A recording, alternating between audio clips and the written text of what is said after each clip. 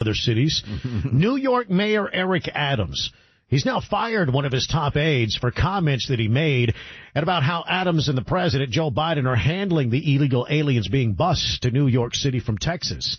Well, here is Chris Baugh speaking with Project Veritas. I think what Abbott was doing has, proven effective. It's flooded our system. And frankly, I don't know how much Biden is going to appreciate having a mayor be like, hey, you owe blue cities money because of this migrant crisis. Eventually, it's going to make Biden look bad, which we're a month out from the midterm. It's a very perilous situation for him.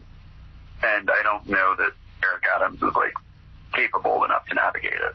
And ultimately, it's us struggling to comply with our own laws, our right to shelter laws. There was talk about, us just limiting the number of migrants we would accept. And I'm glad that we didn't do it that way. So I think the optics of this are bad for Biden, and they're bad for the mayor. And I think Biden's saying, all right, I'm just going to give away money to New York City because, they can't take care of these migrants is going to just be bad politics for him. Yeah.